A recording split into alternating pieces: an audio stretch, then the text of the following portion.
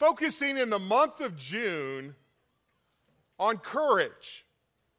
And, I think it's appropriate every once in a while to take an attribute of Christ and really examine our life by Him. And so the part 2 of the message is just simply 20 seconds of insane courage. And it would be helpful if you'd heard the lesson last Sunday, because you'd understand what really is behind that. But, I'll say this. Connie had a real opportunity this week to put 20 seconds of insane courage. I was out yesterday. I had a Bible study early yesterday morning. And first thing in the morning, I was away from the house. And I got this text. And I took a picture of it so you could see it. This is for real. And, basically, it's a text that you often get in my household. Just spotted, what does it say? Just spotted a good-sized water moccasin seemingly leaving our property just beyond the fence heading towards the trees. And, of course, I wanted to encourage her, so I said, nice. And, I came home after a couple appointments, and I saw Connie, and I said, so you got your first kill today. And so, when I heard that, I said, well, we need part 2 today. We need more on this courage thing. And so here we go, ready or not. Let's talk about our key scripture this morning. It's found in 2 Timothy 1:7. And we looked at this last Sunday, but this is really our theme scripture for the month of June here. For the Spirit that God has given us does not make us timid. Instead, the Spirit fills us with power, love, and self-control. Isn't it great to know that God in His Spirit gives us power? He gives us love, He gives us self-control, and He does not allow us to be enslaved to our natural timidity. And so this morning I want us to look at a great example in the Scriptures, as we will do this month, of individuals who had that 20 seconds, if you will, of just insane courage, and it not only changed their life, but it changed the life of those around them. We're going to be in Daniel chapter 3 this morning, and the setting is about 600 years before the birth of Christ. 605 BC, Nebuchadnezzar is the very famous king of Babylon, one of the most powerful empires before the Roman Empire came about. And Nebuchadnezzar, as he came to the throne, actually attacks and he conquers Judah. Following his victory, Nebuchadnezzar ordered that the best and the brightest young men of Judah be deported to Babylon. Now, his plan was quite simple. His plan was to train these young men for 3 years, probably took up a missions contribution and helped fund their training that way. And then he was going to, after training them for 3 years, give them some prominence and a position in his royal court. You may know that Shadrach, Meshach, and Abednego, that's not a law firm, by the way. Shadrach, Meshach, and Abednego were 3 of those individuals. 3 years of training in Babylon was really an attempt to brainwash those captives to become so indoctrinated in Babylon culture that at the end of their 3-year training, they would think and they would act like a Babylonian. That was the simple goal. even the names of the young men were changed. Shadrach, Meshach, and Abednego are not their Jewish names. Their Jewish names honored their God, not the God of Babylon. As you will see from this story, the Babylonians could change their name. But thankfully, he couldn't change their hearts. And they would remain loyal to the God of Israel no matter what. You see, Shadrach, Meshach, and Abednego were three very young men, much like our teens in campus ministry. And yet, they really faced one of the most difficult decisions I believe anyone could ever imagine. Disobey God and live, obey the Babylonians and die. We read the story in Daniel 3, beginning in verse 1. King Nebuchadnezzar made a gold statue 90 feet tall and 9 feet wide.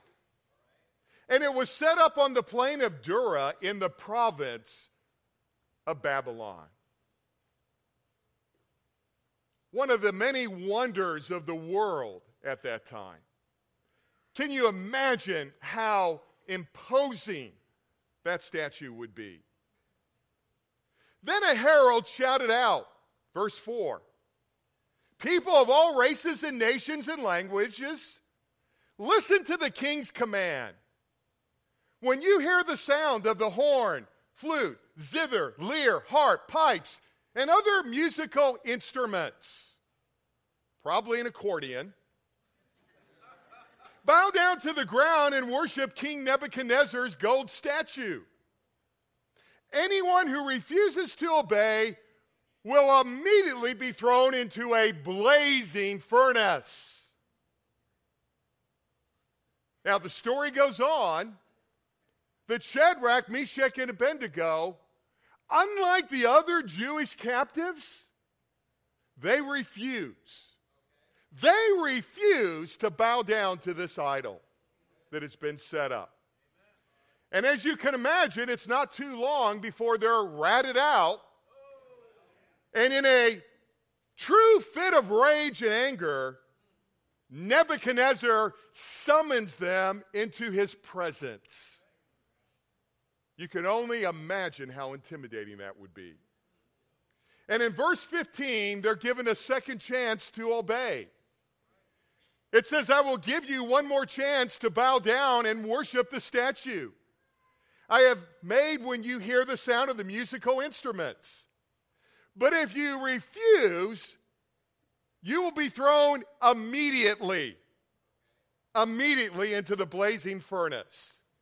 And then what God will be able to rescue you from my power?"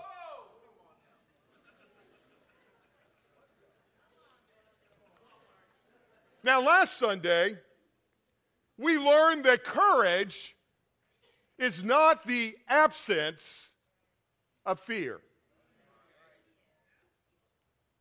Courage is simply fear that has said its prayers.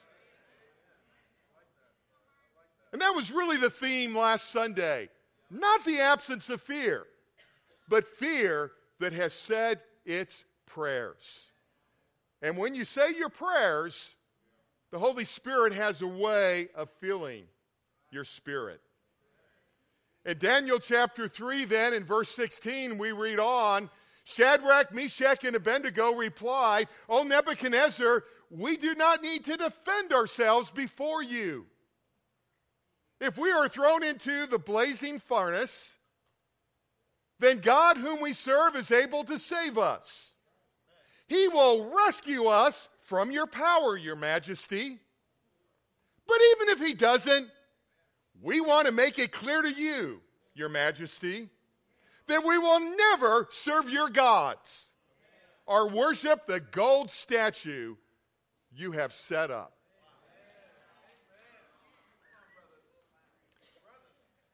That, my friends, is 20 seconds of insane courage.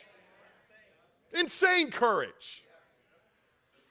I actually timed my reading of that passage, and their statement was exactly 20 seconds is how long it took me to read it. You see, they decided right there, when the rubber met the road, where they were going to stand. Sure, there was preparation that led up to it spiritually. They probably, I'm just assuming, had their quiet time that morning. I know I'm reading into the text, but give me a little grace there. I think they probably prayed that morning. I know they were busy because they were running part of the Babylonian Empire, and it's a long commute, and they had to get out the door early. And maybe it was raining that week, and they thought, no time for a quiet time today. I just got to get to work on time. But I'm going to assume that there was some preparation that led up to that 20 seconds of insane courage. And you say, how do you know that for sure? Because courage is not the absence of fear, but rather it's fear that has said its prayers. They decided right there they wouldn't bend, they wouldn't bow, and for that matter, they wouldn't burn either. But I'm getting ahead of myself. But it was a bee, so I thought that was pretty cool. You see, Shadrach, Meshach, and Abednego, what I really want to convince you of this morning is they were people just like us. They were young men, I have no doubt, who had hopes and dreams for their future. I think it's safe to say they wanted to live. They didn't want to die. But they were faced with such a difficult decision: bow down to an image or be burnt alive. So here's a question for you and I to think about in that situation. I mean, would you send a text? Being asked to bow down here, not sure what I'm going to do. Man, we text about everything these days. I know if I was in their place, I'm going to be real candid. My first temptation, because I've had time to think about this, would be to rationalize why it wouldn't be so bad to bow down to the image. Yeah, I'm just trying to be real here. I mean, at least the thought would cross my mind. I mean, I want to live. I got a granddaughter. I want to live. You know, I'd rationalize it by thoughts like this, and I'm sure no one can relate to these thoughts in our society today as you're tempted to compromise with all the social and moral changes going on. I will bow down, but not actually worship that idol. Or rationalize it like, I will worship this one time and then ask God for forgiveness. Now, I'm sure you've never had a thought like that. Or you could say, this is a foreign land after all. God will excuse me because I'm just following the customs of the land. You know, obeying the government. My ancestors, well, you know, my relatives. You can always find a way out if you bring the relatives into it, okay? My ancestors, man, they set up idols in God's own temple. This isn't half that bad. I can do this. Or how about the thought, if you're just the three and you're looking around at all the other Jews bowing down, hey, everybody else is doing it.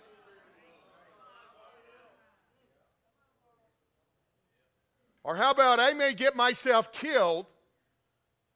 I may get myself killed, and a pagan, an absolute heathen, not like me bowing down, but an absolute heathen could take my position, and then who would help my people in exile? That is a good one. That's why I saved it for last. As we go through this mental gymnastics every week in our life, it may be when we're on the internet and we're looking at something we shouldn't be looking at. And we get good at rationalizing, I can bow down to this idol of impurity because I'm going to ask God for forgiveness later, or I can get in and I can get out. I'll just do it this one time. Or everyone else is doing it. I'm just telling you, let's keep it real here. Rationalization has kept a lot of us from 20 seconds of insane courage. You see, the real question is, can your faith handle the fire? Because I'm telling you, it's burning out there. And that furnace in our lifetime in America is getting a lot hotter. And there have been a lot of wood put on that fire in this new millennium that's only 16 years old. Could your faith handle the trial, for example, of unanswered prayer in your life? Could your faith handle the trial of some kind of significant personal loss? It may be the loss of income. It may be the loss of job. It may be the loss of your health. It may be the loss of someone you dearly loved. Can your faith handle the trial of personal loss? Can your faith handle the trial of betrayal? If you live long enough, relationships, even in the body of Christ, will let you down. And so really, I bring us to our key thought this morning. This is what I want us to walk out of here understanding. If last week courage is fear saying its prayers, then here's your thought for this week. Courage comes from having a proper view of God. If you lack boldness in your life, real simple. You lack a proper view of God in your life. If you don't hold firm to the idols of this world, you, my friend, lack a proper view of God in your life. And we see this in Daniel 3 in verse 17 because here was the secret to their 20 seconds of insane courage. It says, they replied, if we are thrown into the blazing furnace, the God whom we serve is able to save us. He will rescue us from your power, your majesty. Man, don't you like their simple, young-hearted, innocent, naive view of God? You know, that childlike heart that we once had that God says all of us need to get again? They said, man, do what you must do. We worship a God that can do anything. Is anything really too difficult for God? I love this quote by A.W. Tozer, a Christian author. And he's really correct when he says this.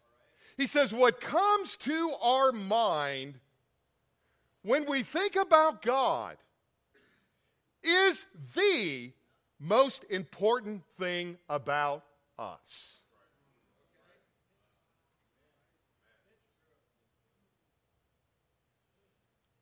That's why you are repeatedly encouraged to come to your own convictions about God. That's why if you've read through the Bible once in your lifetime, you need to do it again. That's why if you had a quiet time on February 22nd, 2016, you probably need to go ahead and have another one today. I mean, I'm keeping it real here. How you think about God determines everything about your Christian walk and how you're going to handle the furnace that you're going to walk into this afternoon when you walk out of here. What should we do when our faith is tested, like theirs was tested? Well, we've got to focus on God and not just the facts. That's what they did. They focused on God because the facts were pretty daunting. The fact was, the king said, bow down. The fact was, they knew they couldn't. The fact was, the king was really, really angry. The fact was, hey, the furnace was really, really hot. The fact was, the king said, you're going in the furnace immediately if you do this. The fact was that they would go into the furnace, they would die. The fact was, they didn't want to die. Those are the facts, okay? Don't let me confuse you with the facts. Focus on God. God said he would be with them. You say, where is that in the text? Well, that was their quiet time that morning. You see, you got to read your Bible if you want God to speak to you. God said that God would be more angry than the king.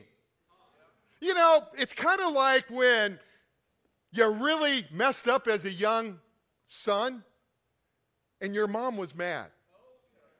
And I'm an Italian mom. She could get pretty mad at times.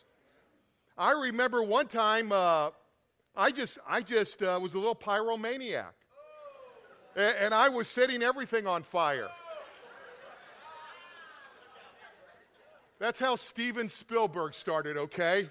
I built these little models in the backyard and I burned them. I had a great career. My mom ruined it. And I remember one time she just had enough. She caught me burning a little model in the backyard. And I remember to this day, like it was yesterday, she backed me up against the fridge and she lit some matches and she held them close to my face and she says, "You want to play with fire?" And I thought I heard scarecrow, but you know, that's, I don't know. But to say the least, Mom got mad. Yeah, it did sound like that Wicked Witch of the West's voice. But I will tell you, it was nothing compared to when my Italian dad came home. And let me just say, back in those days, it was legal to take your belt off. And I bear on my body the marks. And I think that's really the perspective here as, man, the king is really angry. But God is going to be more angry. And I'll take my chances with the king rather than the King of Kings. Even if he didn't deliver them, their God focus said, hey, worst happens, we go to heaven. And it's a pretty quick death. And then they had history. I mean, they were in exile. What more history did you need? History always showed that it was always better to obey than disobey God, and sometimes we forget that, don't we? You see, you got to have a God perspective if you want to have courage. Courage comes from having a proper view of God. There's a problem with Christians today. And there's a problem, can I just be frank, with the church today. And that is an unworthy concept that we have of God. Or let me put it this way. For many of us, our God is just too small. Our mistake is we have created God in our image. We've got it backwards. We've created God in our image. And let me convince you that I'm right here. So here's what I would say about our image problem with our God, how we view our God. If your God description, your God's job description reads, make my life more comfortable and convenient, then your God is too small. If your God says things to you like, well, don't take a risk, play it safe, stay close to the shore, your God, if your God's job is to obey you and do what you want when you want him to do it, if your God, in other words, is a genie that exists to grant your wishes and make your life easier, then I'm just here to tell you your God is way too small. If your God operates on your timetable, if you keep his calendar for him, then your God, I'm telling you, is too small. If your God loves Americans more than he loves Iranians, and some of you have that God, if your God is always saying come but never saying go, then your God is too small, friends. If your God never wrecks your schedule or messes up your plans, if your God never asks you to do something that isn't in the budget,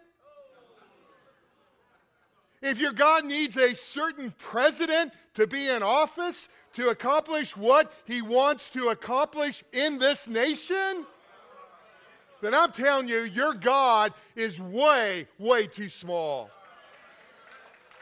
If your God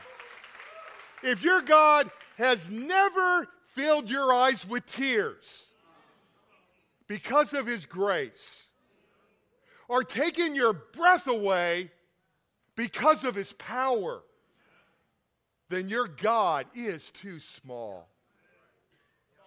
If your God's dream for your life is to retire and spend a couple of decades taking it easy, then your God is too small. If your God always agrees with you and always thinks and defers to your opinions and your preferences, if he thinks you are the most reasonable and he always likes what you happen to like, that's a real sign that your God is too small. If your God is just fine, I mean really just fine, with you spending an hour and a half at church each week, and then another hour, hour and a half on Wednesday nights, then your God is way too small. If your God looks at your sin of greed, of lust, of gossip, and says, well, it's no big deal, you're better than most people around you, then I'm here to convince you your God is too small. And if your God says your marriage is too messed up, and your family is too fractured, and you are too old, or you are too young, or you are too broken, or you're too shy, or you lack talent, or you don't have a spouse, or you don't have adequate leadership over you, then I'm just saying your God is way, way too small. If your God fits really nicely in a box, well, then that's not your God. He doesn't come from Amazon Prime. He's faster than Amazon Prime, but he doesn't fit into a box. That's not your God. And when you open it up and you find out that he's not there, well, it's because he doesn't do boxes. And we need to take our God out of our box. And we need to let God be God. And realize God is God. I am not. And everything is okay with the universe. But I'm just trying to convince you what Shadrach, Meshach, and Abednego had really deep convictions about is we got to put our focus on God, not on the facts. Because the facts, like fatigue, they make cowards of us all. God could have chosen, and he can choose, to deliver us. But let me give you something that's pretty insightful. God often chooses to deliver us in the furnace, not from the furnace.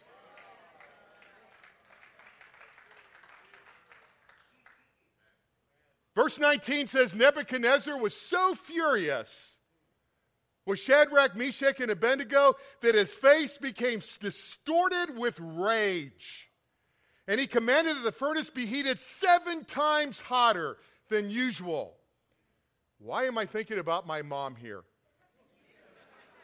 Then he ordered some of the strongest men of his army to bind Shadrach, Meshach, and Abednego and throw them into the blazing furnace. So they tied them up and threw them into the furnace, fully dressed in their pants, turbans, robes, and other garments. And because the king in his anger had demanded such a hot fire in the furnace, well, the flames killed the soldiers as they threw the 3 men in. So Shadrach, Meshach, and Abednego, securely tied, fell into the roaring flames. God decided the furnace, not from the furnace. When was the last time you heard someone going through a hard time say, I grew closer to God when my life was free from pain and suffering?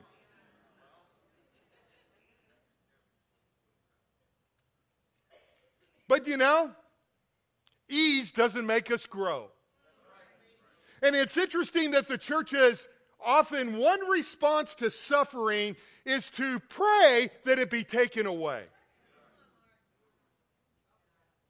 Nobody's first prayer is help me to use this to become more Christ-like. Oh, that may be 5th, 6th, 7th down the list, but our first inclination is get us out of the furnace. Save us from the furnace. You know, it's amazing. Nothing quite turns us to God quite like suffering does. Rather than take us out of the game, I want you to understand suffering puts us in the game. God uses suffering to refine us. And as I close out my thoughts, let me give you some examples. He uses it to purge sin from our lives. God uses suffering to strengthen our commitment to Him.